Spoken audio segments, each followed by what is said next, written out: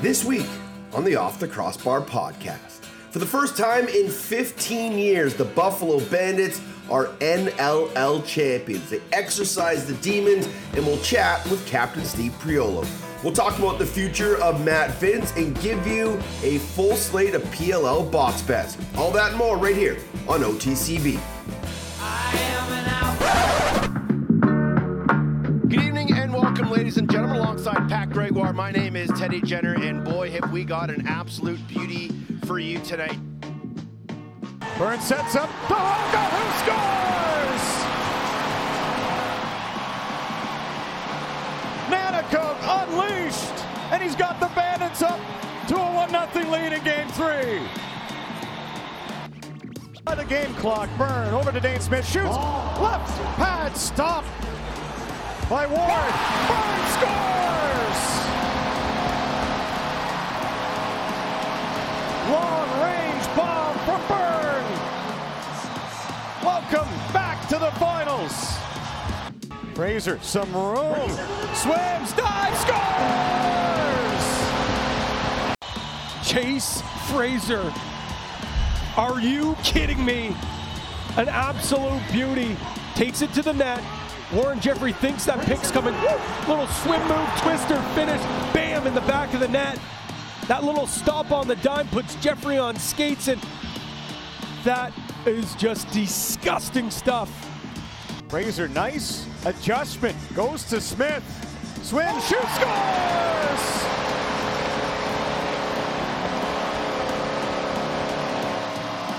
The Great Dane has arrived in the goal department, and the lead bigger for the Bandits. Wide open look denied by Vinc. A big reason is because of that man right there. Time and time again, point blank saves. Superb. Stopped by Vinc. He makes a trio. And Colorado left looking for answers. The Bandits break the spell. Revenge over Colorado. Redemption in Buffalo. And the Bandits are 2023 NLL champions. Champions of the National Lacrosse League. For the first time in a long time, the Buffalo Bandits are the kings of the castle, standing atop of the mountain after years of heartbreak and pain. They finally exercise their demons and are National Lacrosse League champions in one of the most lopsided NLL championship deciding games in history. He is Pat Gregoire. Find him on Twitter at PGreggy. I'm Teddy Jenner at Teddy Jenner the Show at OTCB_podcast, or find us on the Instas at OTCB Podcast. Patty, you were there along with nearly 18,500 screaming Bandites. What was that scene like in the final 5 minutes when pretty much it was already written in stone? The Bandits had their name carved in the trophy. They were shining up, getting it real nice as the party began in Bandland to count that clock down. Normally, especially as a broadcaster, like, you want nothing more than the drama, it to come down to the last possession, the last minutes, the buzzer beater, the overtime thriller. But I just think with how passionate that fan base is, how long they've been waiting for, it almost worked out better that we got the party started early. We didn't have that nervous energy. We didn't have them, fans on the edge of their seats, butts clenched, fingers crossed, saying, "Oh no, not again, not again." Instead, there was no doubt. They knew the championship was theirs, and they could start the party. And what a party it was, man. You could see it. I thought about it all week. What's this crowd going to be like if Buffalo wins? What's it going to be like? And it met and exceeded expectations. They were so loud. Like, you could see the genuine joy in fans' faces. Mm-hmm. People crying, like legit people crying in the stands, so happy. And that's not even the players. We haven't even got to what it meant for the players. the fan base. You could tell that in Buffalo, in Banditland, it just means more, man. It just means more. Yeah, we talked with Josh Byrne this week on Coast to Coast, and he just kind of, thought back to, and not just the pain of losing the last couple championships for the Bandits, but the top shooting, the blizzard, all the pain that the city of Buffalo has gone through over the last few years. And Dhane and Josh really have adopted Buffalo as their home, and the city of Buffalo has adopted them as their sons, and they really wanted to win this for Buffalo. And I think he said it, that was why the pain of last year was so much, because it was coming on the heels of the top shooting. And they really wanted to do it for the city then. But now that they can finally give the city their trophy and a championship that is so long deserved, but at the end of the day, it was such a collective team effort. From Max Adler going 13 for 20 at the draw, from Steve Priolo picking up 14 loose balls, from Matt Vinc dropping 47 saves in the championship winning game. It was an incredible effort. And then at the top, leading the way, pulling the dog sled, Josh Byrne and Dhane Smith, 16 points between the two of them. 6 goals, 10 assists, just everything you wanted your leaders to do and your best players to do, they did it. They stepped up, and you knew that there was no way Josh Byrne wasn't going to play in Game 3 after almost 3 weeks off. You could tell Colorado was going after him, right? Like, you noticed that. I noticed that. I'm sure everybody watching noticed that. There were some questionable hits on Josh, I will say that. They weren't trying to outright dirty him or anything like that, but there were some late shots and some high shots just trying to get him off his game. But man, was he unstoppable in Game 3. 4 goals, 3 assists. And I truly believe, I'm a huge believer in momentum. When Josh Byrne scores that goal at the end of the quarter with 1 second left from 35, 40, 50 feet out, that just almost set the tone for me. And I know it was a long game still, and Colorado always has the chance to battle back, but those weren't the goals that were going in Game 2. Mm-hmm. And we see it. When you get a few soft ones on a goaltender, you kind of get in their head a little bit. And after that, Dylan Ward just didn't seem like the same Dylan Ward. He seemed like he was fighting the ball a bit. He seemed like he wasn't getting clean looks. And Buffalo took advantage, and they were scoring from everywhere. And you could just see it. You could feel it. And you just started to realize, yep, they're going to do it. There's no way that they are not giving this up. And even every single time Colorado scored a goal, Buffalo went on a 2, 3, and a 4-goal run.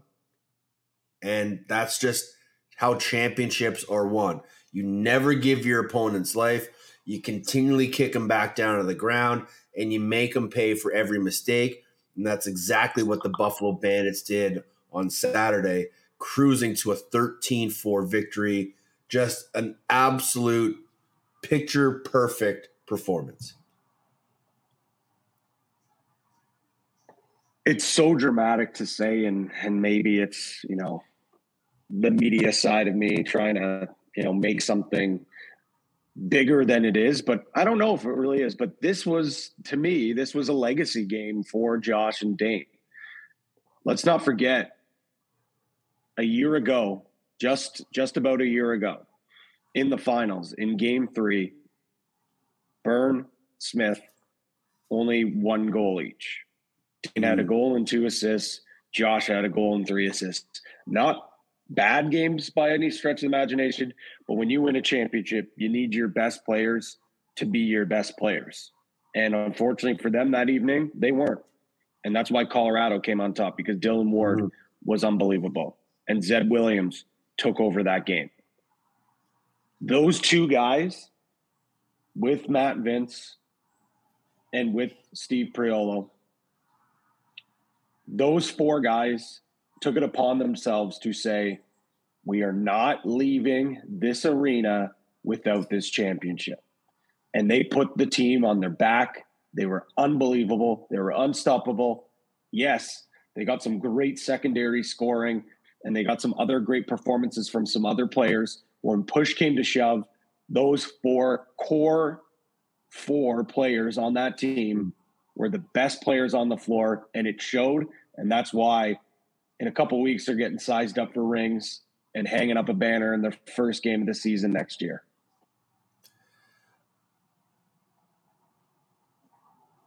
Ultimately, I don't think Colorado did anything wrong. I don't think it was like a terrible game that they played. I think they just ran into a team that wasn't, like you said, wasn't going to let anything get in their way this year. And, you know, Eli gets 2-1, Robinson gets 1-2, Wardle's 1-0, Lee, Williams, Kinnear, all 1 assist. Like, they didn't get their secondary and tertiary scoring like they normally do. Nothing in transition. And a lot of that has to do with the Buffalo Bandits defense and the way that they played. And Buffalo, we talked about it last week, whether it was on Coast to Coast or right here on the podcast. Buffalo needed to find that fine line to play on. And they needed to press the edge. And they needed to be physical. They needed to be aggressive. And they needed to make life hard for Colorado. And they did that for 60 minutes. And it wasn't easy. And you saw the frustration in the Colorado players. And by the end of that game, they were just chucking everything at the net from everywhere. And at that point in time, you're just playing right into Buffalo's hands. So it was a perfectly executed game plan by the Buffalo Bandits. And for the Colorado Mammoth, it was just one of those nights where nothing goes your way. Zed Williams and Ryan Lee combined for 19 shots on net, 0 goals. Nearly 20 shots between those two guys, and you come away with no goals. You're not winning the lacrosse game. It's simple as that. Ryan Lee had 10 shots off net. Like, he took 18 shots on his own, 8 on, 10 off. Like, that's not a Ryan Lee kind of night. And no, and I think some of it, especially with Zed, some, ball's just not sinking for you. The other part of it, and even some of the other guys like Tyson Gibson, and I mean, you could even probably put McLaughlin in there. I know he had 2, but he had 10 shots on goal as well. They fell into the game plan of Buffalo, and they took those shots that Buffalo wants to give up. And it's so hard to get it out of your head as an elite shooter, which they have a bunch of them on the team, where you think it's a good shot, but in fact, that's exactly what Vince wants to see. And when Vince is on his game and he's allowing and telling his defense to give up those shots, you're falling right into their game plan. And that's exactly what happened. And then, like you said, when you fall back and Buffalo's chipping away, next thing you know, you're down 5 or you're down 6. Now all of a sudden you're thinking like, oh God, we gotta score quickly. And then you start bombing it from the outside even more. And I think that's maybe when we saw some of these numbers get up there a little more, but I just didn't see that east-west and attack that we saw from game 2, where it's, Lee's firing it over to the lefties and he's backdoor cutting and getting the ball back and going for a crease dive. You don't see Zed Williams driving down the alley or trying to beat guys underneath and crashing the net, or we're not seeing Eli on the doorstep beating his man underneath or firing a pass over to the other. Again, I think the fact that Buffalo went back to what they were doing in game one and weren't pressing out, it's almost like Colorado was like, okay, now do I take this shot? Do I not take this shot? And there was just too much thinking. Whereas in game two, it was just like backyard lacrosse. They were swinging the ball around, using their speed, using their athleticism to their advantage. But because Buffalo's packing it in so much, it kind of almost took away their athleticism, which is the heartbeat of that offense. Yeah, and when Matt Vinc is making the saves that he should be making, and that defense packs it in, it's hard to score on that unit from the outside. There's just too many bodies and too many sticks in the lane. And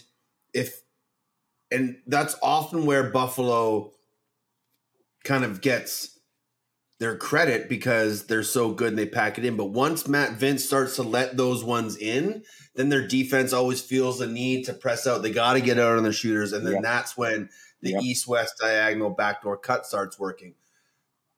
When Matt Vinc is on, that defense could literally just stand 5 guys and they'd be fine, right? Have a shooting gallery all you want. We know our goalie's making the saves. And maybe it was just me, but I actually felt that Matt Vinc was stepping off his line a little bit. He wasn't sitting as deep, literally heels on the goal line, where he has to make that last-minute reaction save, and oftentimes it gets underneath him or gets past him. When he just takes that half a step out, it just changes everything for the shooters, and he has a little bit more time to react. And it just gave confidence to their defense because their defense knew that Vino was on one. And when your defense has confidence in your goaltender and your goaltender's making those shots that, he wants you to give up, then it's just a perfect storm. And it looked like the Colorado guys were getting frustrated. There's nothing could go right. Zed was trying everything, driving, backing his man in, getting underneath, diving across, and Vino was there every time. And it was just a complete team effort from everybody in orange and black. And man, congratulations to everybody because that was, one, a long time coming. A long, long time coming. And B, just a perfect performance. And so happy for John Tavares, Scott Loeffler, Steve Dietrich, Steve Priolo, who's been there for 13 years. I think this is his 5th year or 6th year as captain of the Bandits. There are a lot of guys that have been just kind of waiting for this. And you could see it. And there was no one more emotional than Dahogan Anacoke. What did you get from watching him this postseason and where he could go, not only as a player, but as a leader in this league? To me, this is a guy that I think one day you could see his jersey hanging up in the rafters, honestly, in Buffalo. Like, I think he is a cornerstone piece for this franchise. And you know what? He's probably never going to put up the same numbers that a guy like Josh or Byrne will put up. But the meaning he's always going to be a fan favorite in that building because of the passion, because of the way he plays. But not to say that he's not a guy that could be hovering around 100 points. He's not to say that he's not a guy that, is going to be a key contributor for a long time. But this is a guy that's going to have a long career with this team, could wear a C one day, could be a guy that, goes down in history as one of the, the most fan favorite players that the Bandits have seen. And they have a lot of their fan favorites, but I think it's a few things. It's one, it's the way he plays. He's got that blue collar mentality where he's not afraid to go to the middle. He crashes, he bangs, but let's be honest, for how gritty and how tough he is and how much he goes to that, he scores beautiful goals that get those fans on their feet. Yeah. But the big thing, and for me being a guy that's lived in Buffalo, that is a Buffalo Bills fan, that has worked, I was an intern in the Buffalo media when I was at school there, so I've seen it. Buffalo love people who love Buffalo and embrace Buffalo. And that's not to say Dhane and Josh haven't, because they absolutely have. They are a fabric of the Buffalo community. But when it comes to Ogunaniko, with his passion when he talks about the Bandits, it comes so through and it's so authentic. And Buffalo loves those type of people, those type of players. Mm-hmm. So I think when all said is done, no doubt Dhane and Josh are going to be all-timers. But like, I think because of the style of play, the passion, and the knack for having those big games, I think, when you talk about those two, his name's not going to be far behind when you're talking about this era of Buffalo lacrosse. It just meant so much to him, Yeah. For a guy that grew up just miles from the arena, was a ball boy, grew up with, Chugger and JT as guys that he looked up to. And now he's on that bench. He's wearing that uniform. He's part of that franchise. You could see how much it meant to him. In his interview with Ashley Docking, he was full of emotion. Tears were flowing. It was the happiest and maybe most emotional he's been in lacrosse setting. Mm-hmm. But you could see how much it meant to him when he was playing. Like that first goal, he comes screaming out of the front door in a late change and just barreled right down the middle. And he wasn't going to be stopped. And that's the way he plays. And he plays with passion. He plays with emotion. And he plays with the weight of his people. Mm-hmm. And it was just incredible to see his poise and his demeanor and the happiness in his eyes when Ashley was interviewing him post-game, because you knew how much it meant to him. And you're right. I think he definitely has, that Darius Kilgore captain mentality, of a will to win, a hate to lose, just the passion for the game. I don't think we ever see a day where he is not a Buffalo Bandit. I think he does the whole John Tavares play. Steve Priolo plays his whole career there. And I'm excited to see what is next for him, because he does have an incredibly bright future. Because this is only year 2 for him in the NLL. He averaged 3 points a game in the regular season. He took that to almost a full 4 points a game in the postseason. If they can get that sort of TN1 through 18 games, that guy is going to put up numbers often and often and often and again and again and again.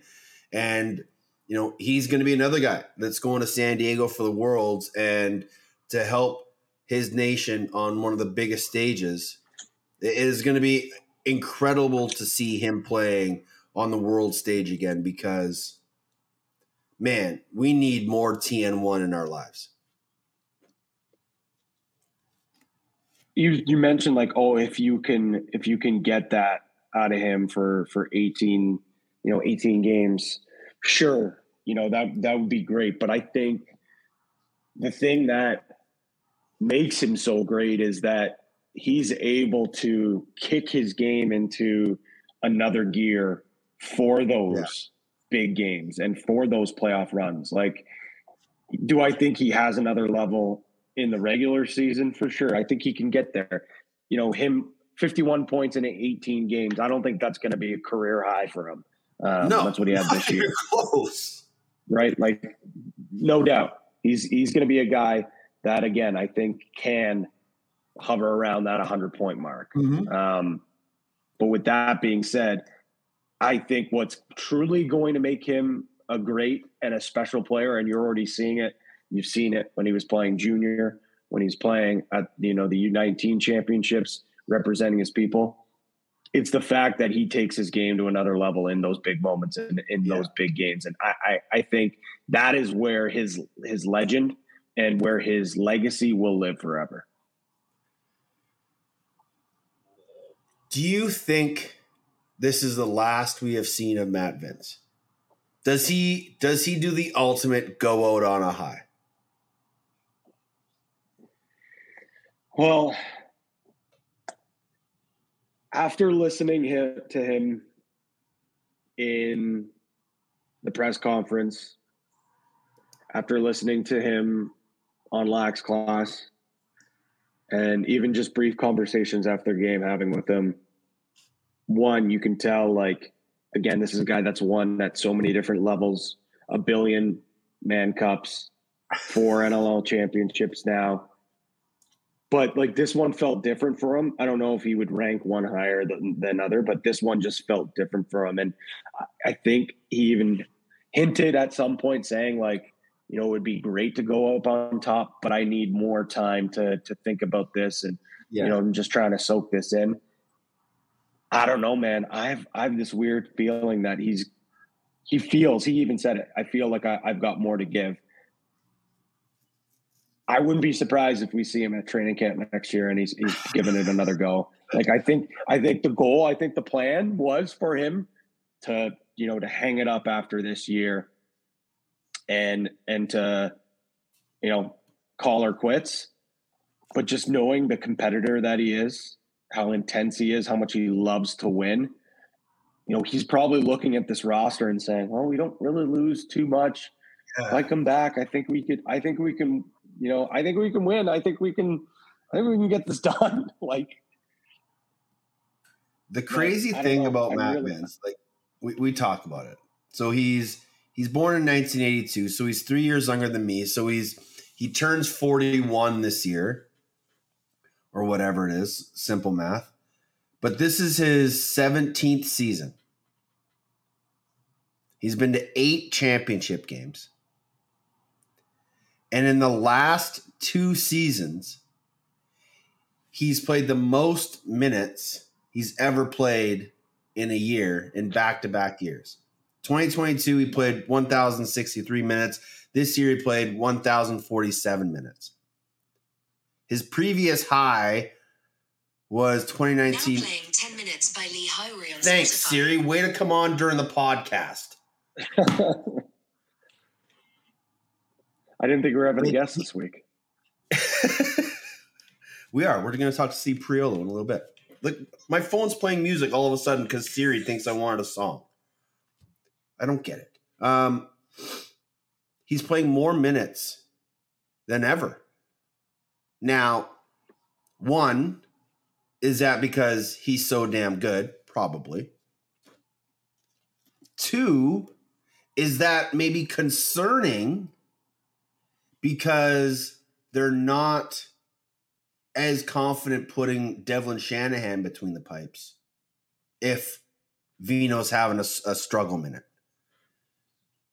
I just don't know at this point in time if they have the succession plan that they want in place. And so that's why I feel that Matt Vinc will be back.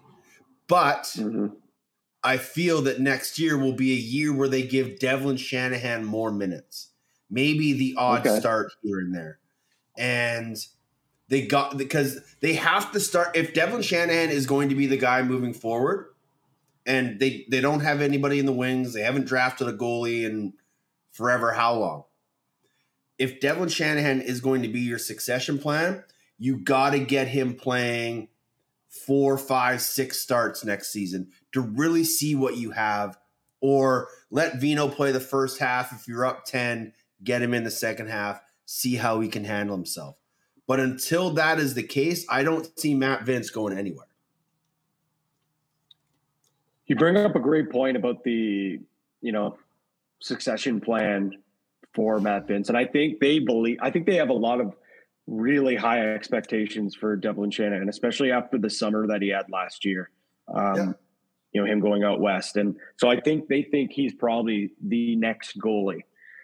But I tend to agree with you. I mean, you know, I think this story's been thrown around a couple of times. I know they talked about it on Jake Antino's show this week, but even, you know, Steve Dietrich told us this on a TSN call that, you know, after they beat San Diego, on their way back, Chugger half jokingly said he was trying to give him a 3-year extension to his contract because he wanted him to keep playing. And I do truly believe that it was half joking. I think it's like they want him back for another year. They know he's got a lot of gas left in the tank. I mean, look at what he just did.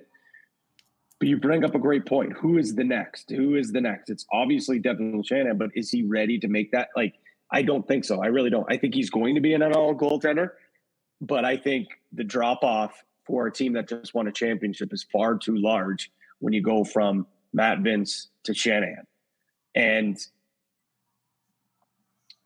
that's why I'm leaning towards what you're saying. And I think we see Vino maybe for another year. And again, through the grapevine, no pun intended with Vino, I heard it was from Vine. Where's it from? Vineland? Vineland, yeah. Vineland. I heard that because this was his 4th championship in 8 appearance, 48, Vino, number 48, that he was going to try to end this on a high note. Again, that is some tinfoil hat shit right there, Patty. Yes, big time conspiracy. But hey, now my series barking in. We're off the rails. Again, that's just what I've heard. But again, I honestly think when you look at this team, you look at the core, the window is still very much open. Yeah, sure, there's maybe some discussions of a couple of guys retiring, not just Matt Vinc. But this team's going to be very, very good for quite some time. They are a team that can go on a run, could be a dynasty. But they're not doing that without elite goaltending. And I don't think Devin Shanahan is ready to step into that point. And I don't know, looking at possible free agents, not really too much on the market this year. Oh. You're going to make a trade and try to trade for someone and get rid of one of those great pieces for a goalie? Or are you just going to do your darndest to try to convince this guy to come back for another season and try to win another championship? He's 28-8 in the regular season over the last 2 seasons. How is a guy that is in his 40s putting up those kind of numbers and seemingly playing his best lacrosse? And, I think he's had to adjust his game. We've seen him get further and further deeper in his net. We've seen the defenses in front of him collapse more and more and more. It will definitely be interesting to see what they do with him during the offseason if he does indeed come back. Another guy that, could come back, may not come back, is Steve Priolo, the captain of the Buffalo Bandits. I got a chance to talk with him this week as he and I go one-on-one right here on the Off the Crossbar podcast. Joined now by the man in the van and also the man that is a champion, the National Lacrosse League for the first time, Steve Priolo. What's up, Cap? How are you? I'm wonderful. Feeling good. Are you good in the sense that, you're out in nature, you're enjoying life, or is it because you've had a really awesome last few days? It's kind of all the same. It's all like intertwined into the same thing, right? Like, I get to head back up north to the wild country up here, but at the same time, I'm missing those extra couple days down in Buffalo. I'm seeing the boys are having, right? So it's kind of a mix of both. Has it been a bit of a blur the last few days? Yeah, it didn't really actually sink in till it was like a day or two later when I went back and rewatched the game, and I was like, oh my God, the smiles on everybody's faces and like everybody's so happy and the crowd and everything. And it's like, yeah, like we actually finally did it. The photos of you with your helmet off, kind of walking towards Vino when that buzzer hits, what are the emotions and feelings going through your mind at that point in time? That was the first time I like welled up. Do you know what I mean? I kind of I was getting super emotional that way. And I didn't actually the rest of the night or anything. It was just that moment where you're going towards your goalie and you're like, man, like I did it with Vino. I did it with this group. I did it in front of these fans. And like, it kind of like came over me and then it went away after that. But that was that walk was something I'll always remember. You've obviously been around this team for quite some time, and you've been in some tough spots, you know, losing in Saskatchewan, losing in Calgary, losing at home. How much better is it to finally win? Come on. That's like, well, it's like, obviously it's that's what you play for, right? That's why we play this game, is to win it. But those losings are important too, right? Those are what bond you. Those are what, you know, you talk about those too. And Kluche said it the best. He's like, we've been bonded through disappointment and through other things. Like, we're a close team. Like, we're all best friends on that team. It's like, it's about time we get bonded through like a good memory, through joy. And that stuck with me so much. And I just love that saying, right? It's like the losses are important too. The losses they're not fun, but they're emotional roller coasters, right? And that's all part of being human. When I spoke with a lot of guys kind of leading up to game 2 and throughout the week, I asked, you know, if this does happen, who are you going to be most happiest for? And a lot of guys said you, because you'd kind of been there the longest. But who was the guy you were most happiest for finally winning a championship? It's hard to like put a finger on it, right? Because you know DeHoek is going to win championships, right? Like, that guy's his second year. He's already been to 2 finals. Like, that guy's going to win championships. You know, Dhane has all his accolades, and same with Josh, right? It's kind of hard to narrow one down, but when you look at a guy like Vino, and I don't know if he said this yet to anybody, and I don't know if he's going to say it or whatever, but like 4 championships and 8 goalie of the years, and he's got his 48. Yeah. And it's just, you're sitting there going like, yeah, like, we got it for him. We got him that. I got him that 48. You know what I mean? And like, I would have felt so bad if he never got that, if he would have retired without it. So I guess kind of like obviously everybody, but that number, that guy, everything he's done for the sport sticks with me.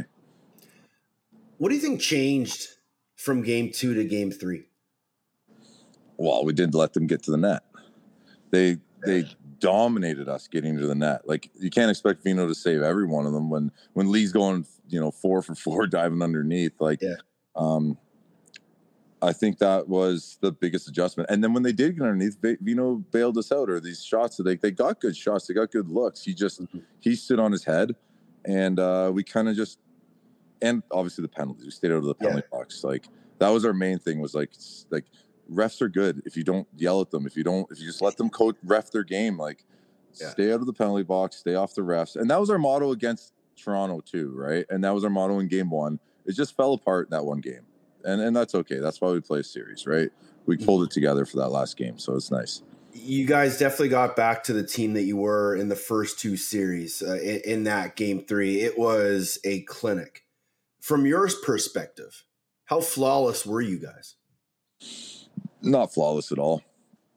No. A lot of mistakes, but that's lacrosse. You're never going to play a perfect game, right? We play defense. You're never going to end up with a plus score, really, right? Like, you're always going to be minus. It's just every highlight of you is you getting scored on. That's what we live with on defense, right? So like, it's what it is. But the adjustments we made paid off in the long term. That's what it is. If Lee gets underneath, if he scores, or if Vino saves it, it doesn't matter, because we know that's going to be a sticking point going forward for the rest of the game, right? The game is a series of corrections and adjustments, and like, it's a chess match out there, right? So there's mistakes that get made all the time. So it's never flawless.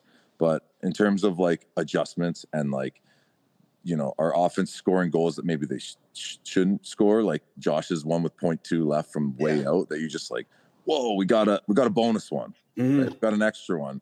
All that stuff kind of came together for us too in that game. So, but from Vino making those saves to those last second goals, like, everything kind of went our way. It's 4-2 at halftime. What's the message from you and from JT that allowed you guys to really have an explosion offensively in the second half?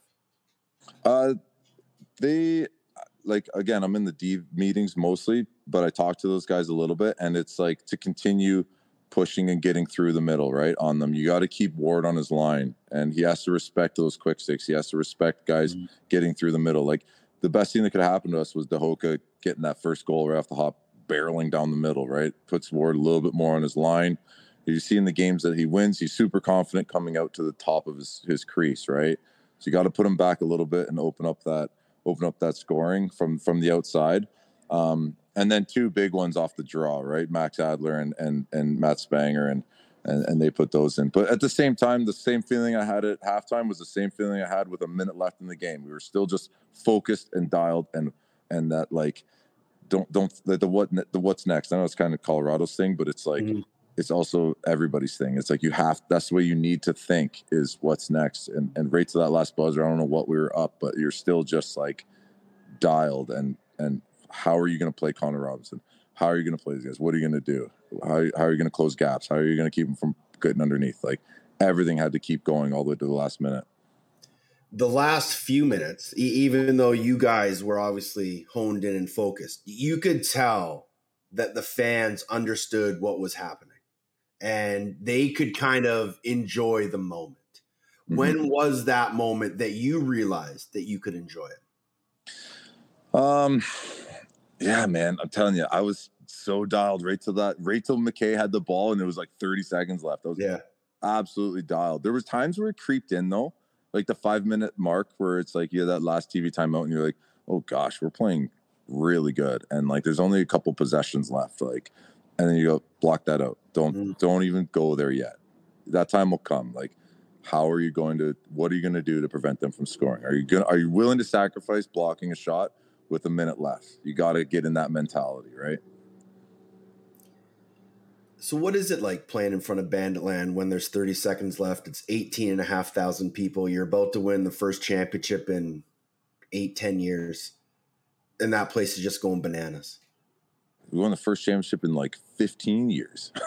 Like there hasn't been a championship there in forever, man. Yeah. And that's why you start crying. That's why you start walking towards your goalie, looking up at your family. Like, I know where my family sits, right? They're sat in the same seats for 14 years. Like, like I see them, you see them. I see my wife. I see Vino. You're just like, oh my God. Like here, like finally we did it. And like, of course the fans are going to support us. Like you saw that when we lost last year, that they're going to go, let's go Bandits. They're going to cheer for us. They're going to always have our backs. But in terms of like the city of Buffalo, man, I'm just so happy we could get that city a championship. They've been through so much, from the top shooting and the blizzards and the pain of the no goal crease goal and the wide lefts and the bills and all that stuff. Like you guys are one of probably the first team in a long time to bring a championship to that city. That's got to be something special. Yeah, dude. Like it was probably the Bandits for the last championship, right? I don't know if the Sabres and the Bills haven't. Right? Yeah. So then you start going on with pretty cool. Then you start reaching into like the Bisons or like the Utes or something, right? Then you start getting like kind of reachy to other aspects. I guess lacrosse is a little bit like that too, right? But it's like I don't know if they could throw a party like we do though. So oh no. But like it's got like I know Dhane and Josh and those guys that are living there have really become second sons of Buffalo, and the one Buffalo mentality is there. But you guys did it. You guys have brought a championship to Buffalo, and no one will ever take that away from you. That's got to hold a special place in your heart. My dog's barking at me. That's all right. I'm gonna let him in too.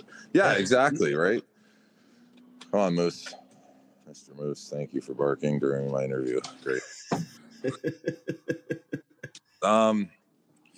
Yeah, man, it's like it's something you can be proud of now when you go when you're old and you're retired and you go in there and you look up and you see that like in 2023, by the way, my number year. How about that, right? How about it? In 2023, we were able to bring joy to this community that's only comes through the competition of sport. And like, yeah, no one will ever take that away from us. It's there. Were you ever doubting Josh Byrne coming in to play game 3? Or were you like, yeah, he'll be there? I doubted it until the moment I saw him step on that floor. Yeah. Yeah. Not that I doubted it, because doubt's maybe the wrong word, but it wasn't. You just never knew. Yeah. Not that I never knew either. I just didn't let it distract me. I wasn't like, oh, if we get Josh back, we're going to win. Like I prepared all week for not having Josh. Right. It's like, yes, he's going to show up and he's going to do what he does, and he's going to get those 4 goals, and he's going to carry us to, the offensive side to a victory here. But it's like you can't rely on one player, right? You can't. It's a team sport for a reason. So like when somebody goes down, you have to just block it out and deal with it after, right? So it's like the moment you start going like, oh, if Josh shows up, doesn't matter how we do on defense because we're going to put up 13 or 14, right? It's like, no, we're preparing to win this game 5-4. Like that's what we have to do, whatever happens. So yeah, that's what it was. And then of course, Josh and Dhane just go absolutely ham. And what they'd kind of been doing for you guys all year long. How cool is it to watch it when those guys and the supporting cast are just unstoppable? Well, yeah, they're like when you look at the score sheet, right? The reason our offense does so well is because I feel like it's balanced. Mm-hmm. We have this inside presence, and we have the guys that want to go one-on-one. We have the guys that are like a guy like Buchanan, right? Like, what an absolute beauty. This guy will go. He could put zeros up on the board, and you're not going to win unless he does his job. Yep. Right. And then so there's no confusion on who has the ball. Josh has the ball. Dhane has the ball. Dhane's going to feed it. He's going to find open guys like Kluch and Josh. Josh can do what he does. He can shake guys and go to the net. But all those guys around him, it doesn't like when you see like I don't want to say other teams or whatever, call it other teams, but sometimes there's too many guys that want to shoot the ball, right? Right. And I think that was a big part of our team this year was that there was no question who was going to carry the ball, who was going to go through, right? Everybody knew that it's not knowing your role, but it's knowing your purpose on the team and how you're going to help us be successful. And that's what everybody bought into this year. This is a group that's been through a lot. And obviously you never know if a team's going to be the same again the following year, but is this a team that can, you've been to the last 3, can you get there again? I feel like it revolves around maybe a guy like Vino. Mm-hmm. Like you never know where his mind's at right now. Like he's kind of on top of the world, right? Like, yeah. So we'll see. If he retires, then you can't replace a guy like him, but you got to get a good goalie in there. Yeah. Without a good goalie, like how are you going to make runs, right? So it's like I think that's kind of a little bit been our thought process this whole time is while we have Vino, let's pay everybody, let's keep our team together, let's keep going for it. So I think it'll be the same thing once if Vino comes back. I think you'll see a lot of guys coming back and just trying to make another run at it. If he retires, will Steve Priolo be back? Yes. Where am I going? Well, dude, everybody asks me if I'm going to retire. I'm like, just because I'm bald doesn't mean I'm not. Like, I'm coming back. I'm playing this game till I'm 40. Like, I'm going to be here. Are you coming back to Victoria this summer? Yeah. Oh, breaking news. Is it breaking news? No one knows? Oh, secret time. Look at secrets out. Yeah, secrets out. It's I'm talking with the GM out there, Chris Welsh, and trying to figure out dates because I am working, right? Like I got to work. I'm teaching, so I got to teach till the end of the semester, and then I'll fly out, and then my wife will probably drive out with the dog and in the van. We'll see. No, the van's gone. Oh, is it? You retired it? I retired it, so I might have to step up, get one of those Mercedes Sprinters or something, but. Now that I might know a few guys that could help you out. Now that we got the extra game pay, right? From yeah. Overall, from an outsider's perspective, how successful do you think this NLL season was for a league? For the league? Yeah, for the league. I think the TV stuff is the best because I'm hearing people that. Like you're going to get lacrosse fans that are diehard lacrosse fans. They're going to go through the internet and try to find things and hook it up to HDMI or whatever they need to do, right? But I think that getting on that ESPN and all that, I've been getting such great feedback from people that are like, wow, like this is the greatest sport ever. I'm like, I know, we've been trying to tell you that. You just need to watch it. So the exposure, I think, is getting there. Maybe it's got there. I don't know, but it's on its way. And, there's just so many good players, man. Like, it's so much fun to watch. I can't take my eyes off of watching other teams and teams that like we're not even going to play this year, right? But you watch it, you're excited. The guys are flying through the air. Like it's actually the greatest sport, isn't it? It sure is, my man. Yeah. And you are one of the greats and a champion and an NLL champion. How good? I got my water buffalo hat and on. a water buffalo hat. I love it. But how good does it feel? You know, when you walk around town or you're out and about, people will know that you're the captain of an NLL championship team and you got to lift the trophy first. How does that feel? How does it sound? You know what, man?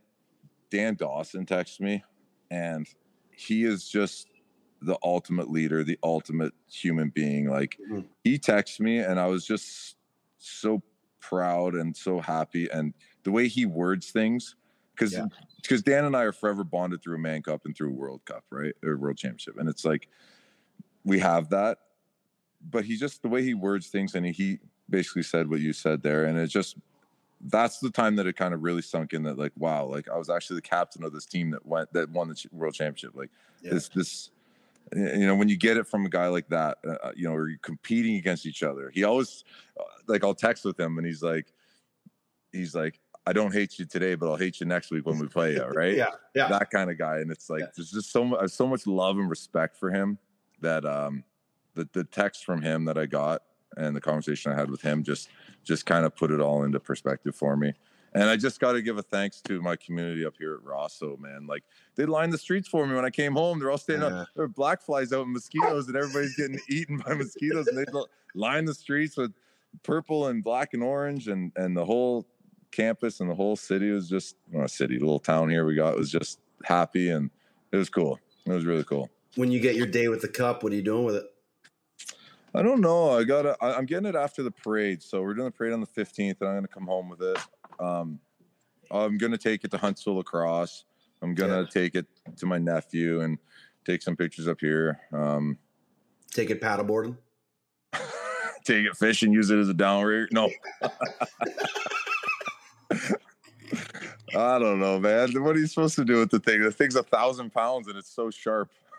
1,000 pounds. It's 1,000 pounds after playing a grueling 3-game series. I think the next time you pick it up, it'll be extra light. That's probably true. Well, just don't lose it. Don't throw it in a bonfire. No, I love that thing, man. I respect that thing. I love it. It's the greatest thing you've ever won, except for your wife Jackie, right? Yeah, that's a good save there, right? I got you. Congratulations, man. I appreciate the time. I know you're up enjoying the wildlife and the nature up there, but enjoy some days off, enjoy some pints, and enjoy being a champion, buddy. Appreciate you. Awesome. Appreciate you. We'll see you out west. A legend is Steve Priolo, the man in the van. And again, the emotions that must have been going through his mind as those final seconds tick down. And you could see it. There's a couple great pictures of him just sort of walking towards Vino, hands in the air, emotions streaming down his face. He was the longest tenured Bandit player. Been there for 13 plus years, been a captain for a handful of years. This meant so much to him. He was there in 16. He was there in 19. He was there in 22. He's been through it all. And it was just such an awesome moment for him to finally be able to lift that cup. And you heard his emotions talking with Ashley postgame. And the first thing he did was just took in the moment, looked around 18,500 people, and to a man, looked them all in the eyes, figuratively and literally, and just said, look at this. This is unbelievable. I don't know how you could ever want to leave that feeling and let that go. But obviously, bodies get old, lives happen, families happen. You have to make a decision at some point. Obviously, he's going to be one of those guys that has to have some thoughts over the offseason of what he wants to do. But again, why would you want to leave this group? There's no expansion coming, so you're not losing anybody in the expansion draft. Sure, free agency is going to happen. You might lose the odd piece there. I just don't see anybody in that core offensively or defensively saying, you know what, I want to go test the free agency waters and see what's out there. Why not run this back and see if you can get to 4 straight finals and maybe win back-to-back finals? We talk about the interesting offseason some of these teams are going to have. I think this is a very interesting offseason for the Buffalo Bandits as well, coming off a championship. Yeah, it's one of those things where, even having conversations with the guys, and you don't want to bring that up, but maybe it gets brought up, but like so many of them are just going to enjoy the moment. Yeah. Going to talk with family. And that's what they will do over the next couple of weeks. But during right now, like probably in their mind, they're thinking like, this was awesome. Let's do it again. But then obviously you have your conversations with your loved ones, the buzz of the adrenaline and the booze wears off, and you're walking around, oh my God, like, I don't know if I can do this for another year. Yeah. The bumps and bruises that you start to feel all the aches and pains. Yeah. So I do think there's a few guys that will have to make a tough decision, but like when you look at the roster, you look at what they were able to accomplish, you look at the experience that they had, man, it would be so hard to say, why not one more year? Like a guy like Kyle Buchanan, he finally got over finally wins his NLL championship. He's a guy that is, night in, night out, one of, if not the smallest guy on the floor, but always the hardest working guy. But man, like he's been playing like that for a long time. That's got to be hard on his body. What's he going to do? Well, he's a guy who, it's hard not to picture the NLL without him. But again, he's getting up there. He's got a young family. Like, is he a guy that we don't see next year? I really do agree that I think that this is going to be an interesting offseason for Buffalo, especially if a few of those elder statesmen do decide to hang him up. I know they've got a lot of organizational depth, but at the same time, young, promising talent is a lot different than, legendary status in some of these guys that would be hanging it out.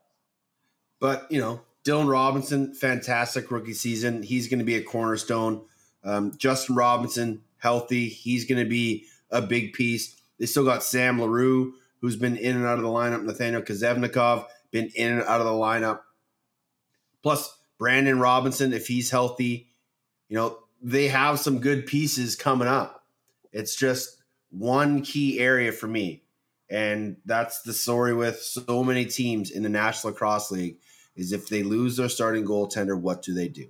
And this isn't a knock on Devlin Shanahan, but until he gets excessive minutes in the National Lacrosse League,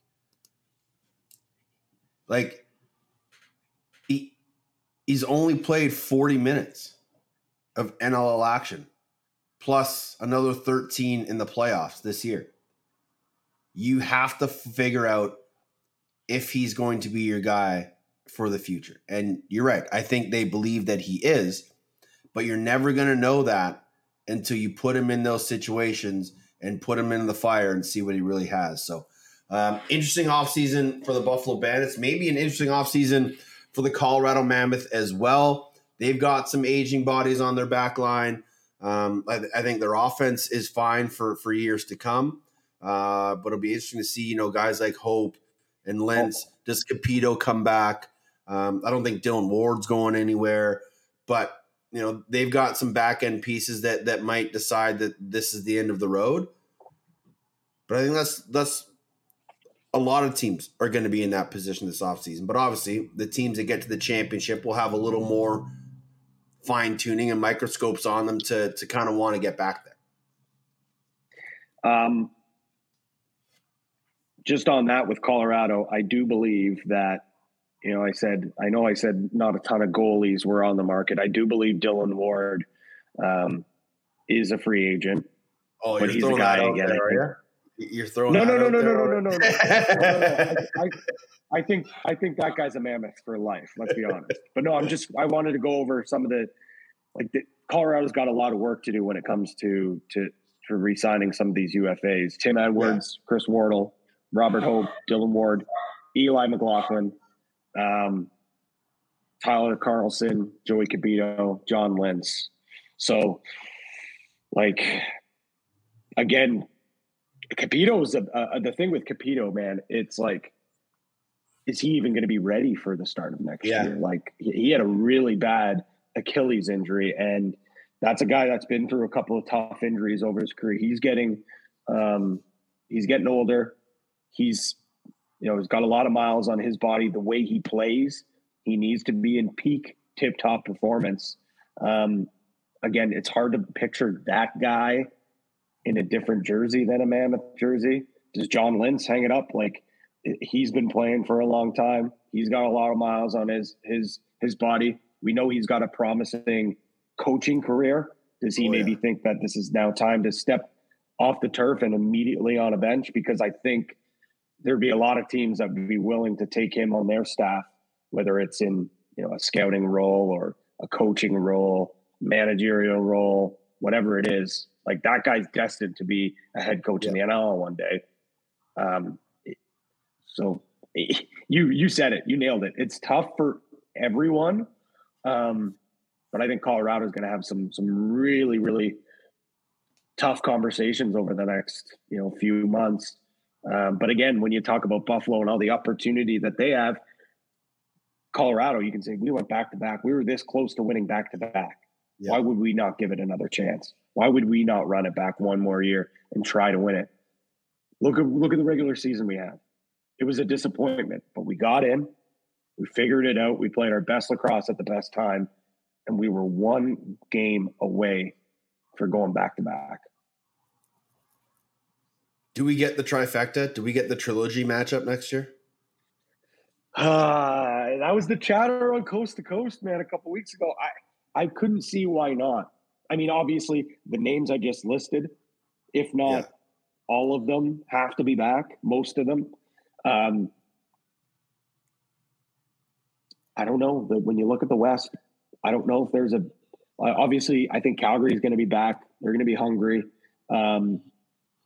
San Diego obviously has some really, really, really, really, really, really, really important contracts they need to figure out. What do they do in goal? Do they change it up? Hard to argue that Colorado is not, again, they've proved it in the last 2 years. How are they not the most playoff-built team in the West? How are they not one of the most playoff-built teams in the NLL? It's hard to go against them now. I can guarantee you their odds on CoolBet will be much, much shorter than they were last year. When do those futures come out? I got a burning hole in my pocket. I won some money at men's night. When do those come out? Oh, God. We'll have to have our conversations with our odds makers, but I know right now we're heavily focused on the WLA.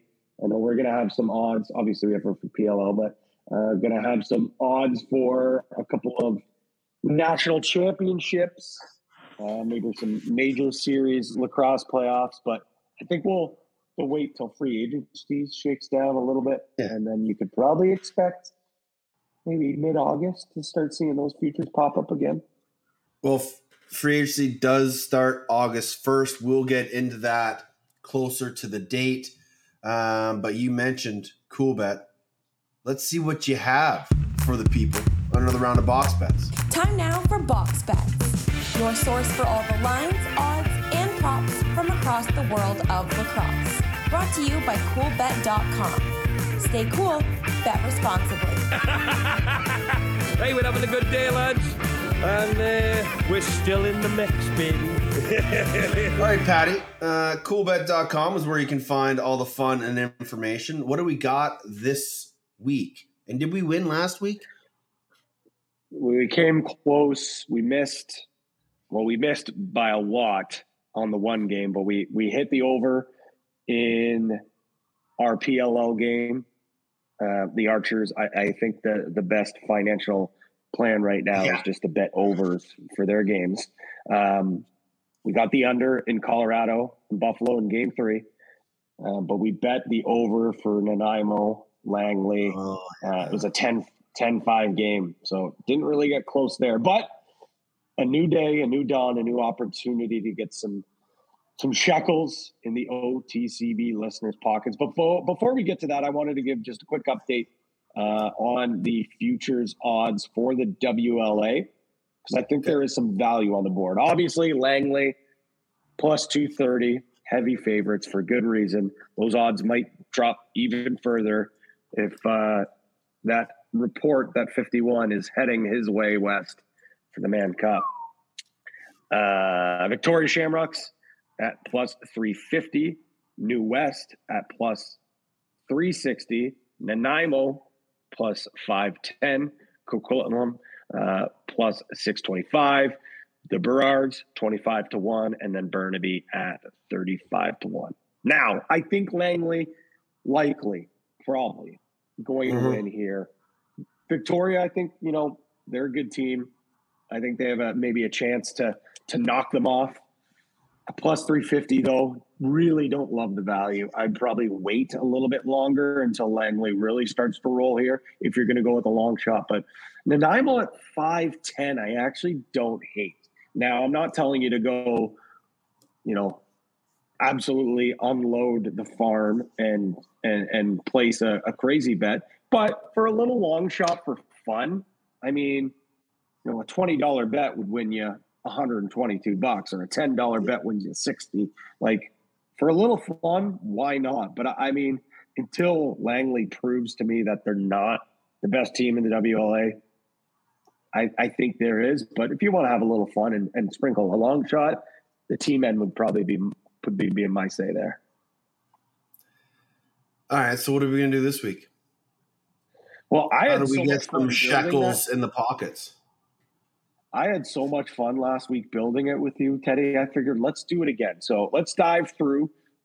Let's go with the PLL odds first. Now, I don't know if you spent too much time watching last week, but because I was in the United States of America, I got to watch a couple of games on ABC, and still NLL brain. So gonna have to just go off of vibes here. I think this might be total vibes, but okay, let's go through these odds. Chrome plus 100, Archers minus 122.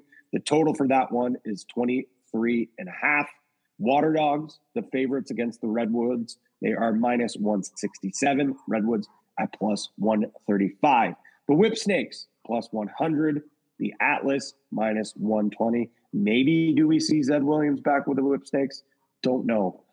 Chaos minus 167 against the Cannons at plus 135. Something tells me we won't be seeing the Buffalo Bandits on that roster just yet. But the Cannons did not look good last week. The Chaos, despite missing a ton of guys, looked okay. I'll let you chime in here. The one that's jumping out to me, Chrome Archers over 23.5. Really like that one. Is there anything else that jumps out at you?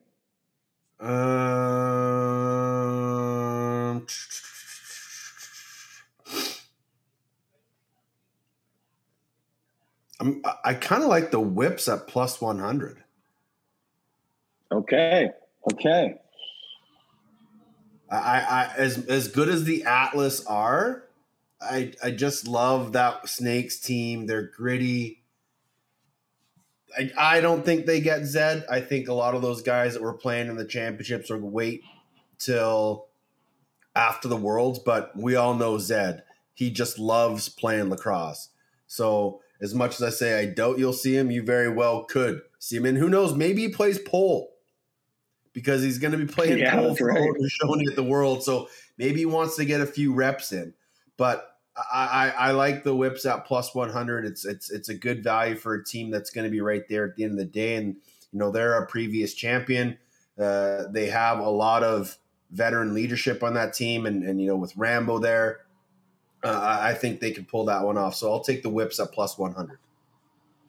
All right, let's go. I'll ride with that. I saw some value there too. And let's be honest, I know the Atlas, they've got Jeff Teat. They've got some really great players. I really wasn't overly impressed with the way that they were running their offense. The ball was not nearly in 51 stick as much as I thought it would be. So I'm okay with that. I'm okay. Let's go with Let's go with the Whipsnakes at plus 100. Let's jump over to the WLA, though. Again, maybe we'll do 2 PLL. Maybe we'll do 2 WLA. We'll figure it out. But let's go out west to where you are. We won't pick this game tonight because as of recording, Maple Ridge against New West. Just so you know, though, folks, if you happen to listen to this at this point, heavy favorites. New West minus 400. The Burrards plus 300. The total for that one is 19.5. Next up, Friday night lacrosse. Coquitlam Adanacs against the Victoria Shamrocks. The Shammies minus 263. Adanacs Alumni plus night. 207. It's alumni night. Okay, done. Lock. We're locked in. Okay. The spread is minus 2.5. Do we want to get a little more juice, or do we want to just take the win at minus 2? Let's see. What can we juice it to? Alt lines aren't out just yet, so it's only minus 220, minus 2.5 at minus 125, which gets us with those 2 games at plus 260. Okay. Yeah, okay. All right. Alumni, say less. The next night, Burnaby heading to Nanaimo. The Lakers plus 210. Timbermen favorites at minus 263. The total for that one, 20.5. The next night, Adanacs back at it again. They head to Nanaimo. Coquitlam plus 103. Timberland minus 125. Total of that one is 20.5. Did you say Timberland? Not late. I said Timberman, but I think I might have fumbled. It sounded like the number, the Nanaimo Justin Timberlands. So yeah, that one 20.5. And then on Sunday, Burnaby taking on Maple Ridge. Maple Ridge is minus 143. The Lakers plus 117. Total for that one, 19.5. I kind of like Nanaimo minus 125 against Coquitlam. That's actually real low. So if we can get it at that number, that's a pretty good number. Because I think they should be better favorites. I think so too. I was kind of surprised with that line, considering, and I know Nanaimo's coming off a back-to-back as well. But they're back-to-back home games for Nanaimo. Yes, exactly. That's exactly what I was going to say. Back-to-back home games.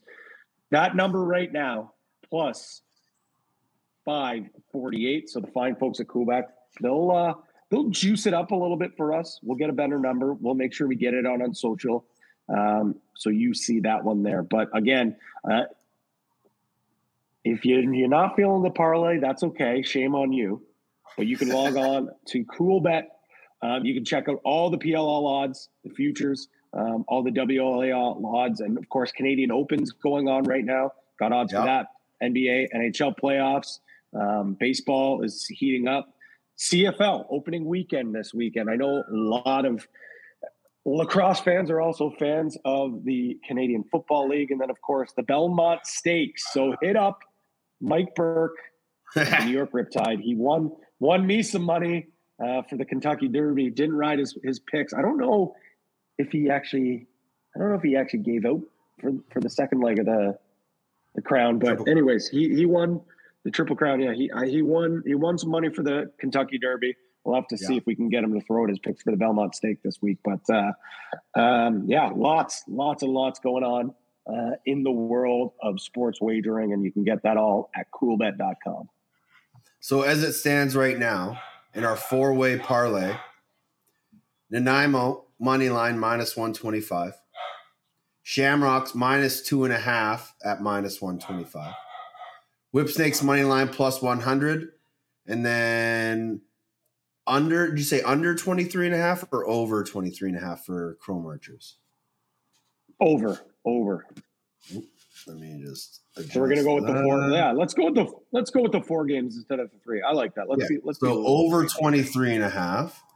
That gets us to plus 1137. So a $10 bet could win you $123. Love that. As it sits right now, we'll give a little juice to that and get the boys going. Our friends at CoolBet are so good to us. If you like CoolBet swag, go check out Tino Farah rocking the polar bear, the NLL Flash Awards video that we put out. Remember, those are our awards. Obviously, they're not the official awards. We were voting within our crew. But again, over at coolbet.com, hit that lacrosse tab. PLL will be in there. WLA will be there. Futures are there. And again, game day player props will be popping up on game days, plus some more alternate odds for some of those games as well. So again, Timberman money line, Shamrocks -2.5, Whip Snakes on the money line, and then over 23.5 for Chrome and Archers is the OTCB BoxBets parlay. What do you want to say, Pat? Breaking news. Oh. CoolBet will also be offering odds for the World Lacrosse Championships. Game odds, futures odds, player props. We will be having that. So I know we're taking a slight hiatus here at the Off the Crossbar podcast, but we will still be giving out our parlay. If there isn't an episode, We'll still get a parlay out, and it will be including the World Lacrosse Championship. Question. Breaking news. Will it just be breaking news? Will it just be Pool A games, or am I going to get to bet on Netherlands, Ireland in Pool F? So you will just get game odds for Pool A, but you will be able to bet on outright odds to win some of the smaller pools. So those will be up. So no game odds. We might do championship game odds for some of those pools once we, once those games kind of roll out. But exactly. But every single game in Pool A, you'll have an opportunity to bet money line, spread, total, some player props, and can't make any promises, but we might have some future odds for player props for outrights for tournaments. So over under Jeff Teague goals. Hey, and if you have, this is the great thing about CoolBet and our odds makers. If you have an idea for a future, or you see a future and a player's not there, hit us up. Tag at CoolBet Canada. Tag us. Let us know. We'll tell the fine folks at CoolBet. And maybe, can't promise you, but there's a good chance we'll be able to get that future bet that you want out there. Over 4.5 Zed Williams truck sticks on defense. Now, see, I don't know if we're going to have that, but was talking to one of our odds makers. He was trying to figure out, I wonder what his over-under would be for him for goals playing pull. I'm like, see, their minds just are already churning. So I wouldn't be surprised. Keep an eye out on coolbet.com. Those odds should be coming out relatively soon. And if it's your first time hanging out with the friends at CoolBet, when you log in, promo code OTCB, we'll give you a little kickback and help you out and try and win you a little extra shackles. Again, coolbet.com is where you can find it all. And as we always say, stay cool. Bet responsibly. As Patty said, we are going to be taking a bit of a break. We'll be doing one show a month leading up to free agency. So no more shows here in June unless something major breaking happens. We'll talk to you again in July. But don't forget, keep an eye on the NLL transactions website leading up to free agency. Teams are able to start signing their own players to some contract agreements. There are already a few out. Riptide signed Zach Deacon to a 2-year deal. They also signed Colton Lidstone to a 2-year deal and Peter LaSala to a 2-year deal. Firewolves signing Marshall Palace to a 2-year deal and Nick Chakowski to a 3-year deal. So we're already starting to see some names get fresh deals, which is awesome. But obviously the big focus will be leading into free agency at the end of July. And that will be our huge talking point the next time we chat. Thanks, Steve Priolo, for giving us some time celebrating his championship. Thanks to you, as always, for tuning in and listening here on the show. Patty, you're going golfing. What's the goal? What are we aiming to shoot today? So I know the podcast is supposed to be almost over and no one cares about my golf story, but I had made 2 weeks ago, probably the worst front nine that I've had for our Thursday night men's league. Was criminally bad, like criminally bad. Like above 50? Exactly 51. Okay. Yeah. Room for improvement. Awful. Yes. Awful. But I did shoot a 41 the back nine. There we go. So like yeah, exactly. So if I can meet somewhere in the middle for both nines, I'll be okay with that. Hoping to be around that 90 mark. I'll be okay with that. But 51 on the front nine, it was atrocious. It almost was like, I'm going to grab my clubs. I'm going to leave you guys finish the back nine because it was bad. But yeah, 10 stroke swing from the front to the back. Definitely not ideal. But lacrosse season's done from a broadcast standpoint. So all eyes on coaching, all eyes on summer ball, and of course, all eyes on the golf course as well. So we'll see what happens. I won some money in men's night yesterday. So yeah, I was waiting to hear that again. So yeah, maybe I can get some inspiration. Okay, here's some inspiration.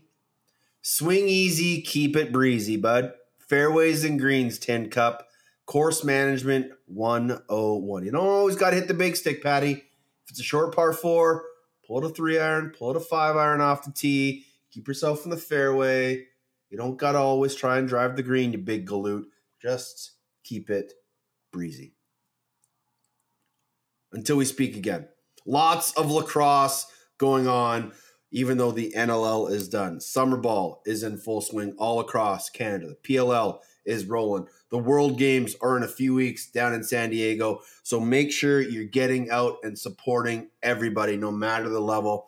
Everybody loves to have fans in the stands.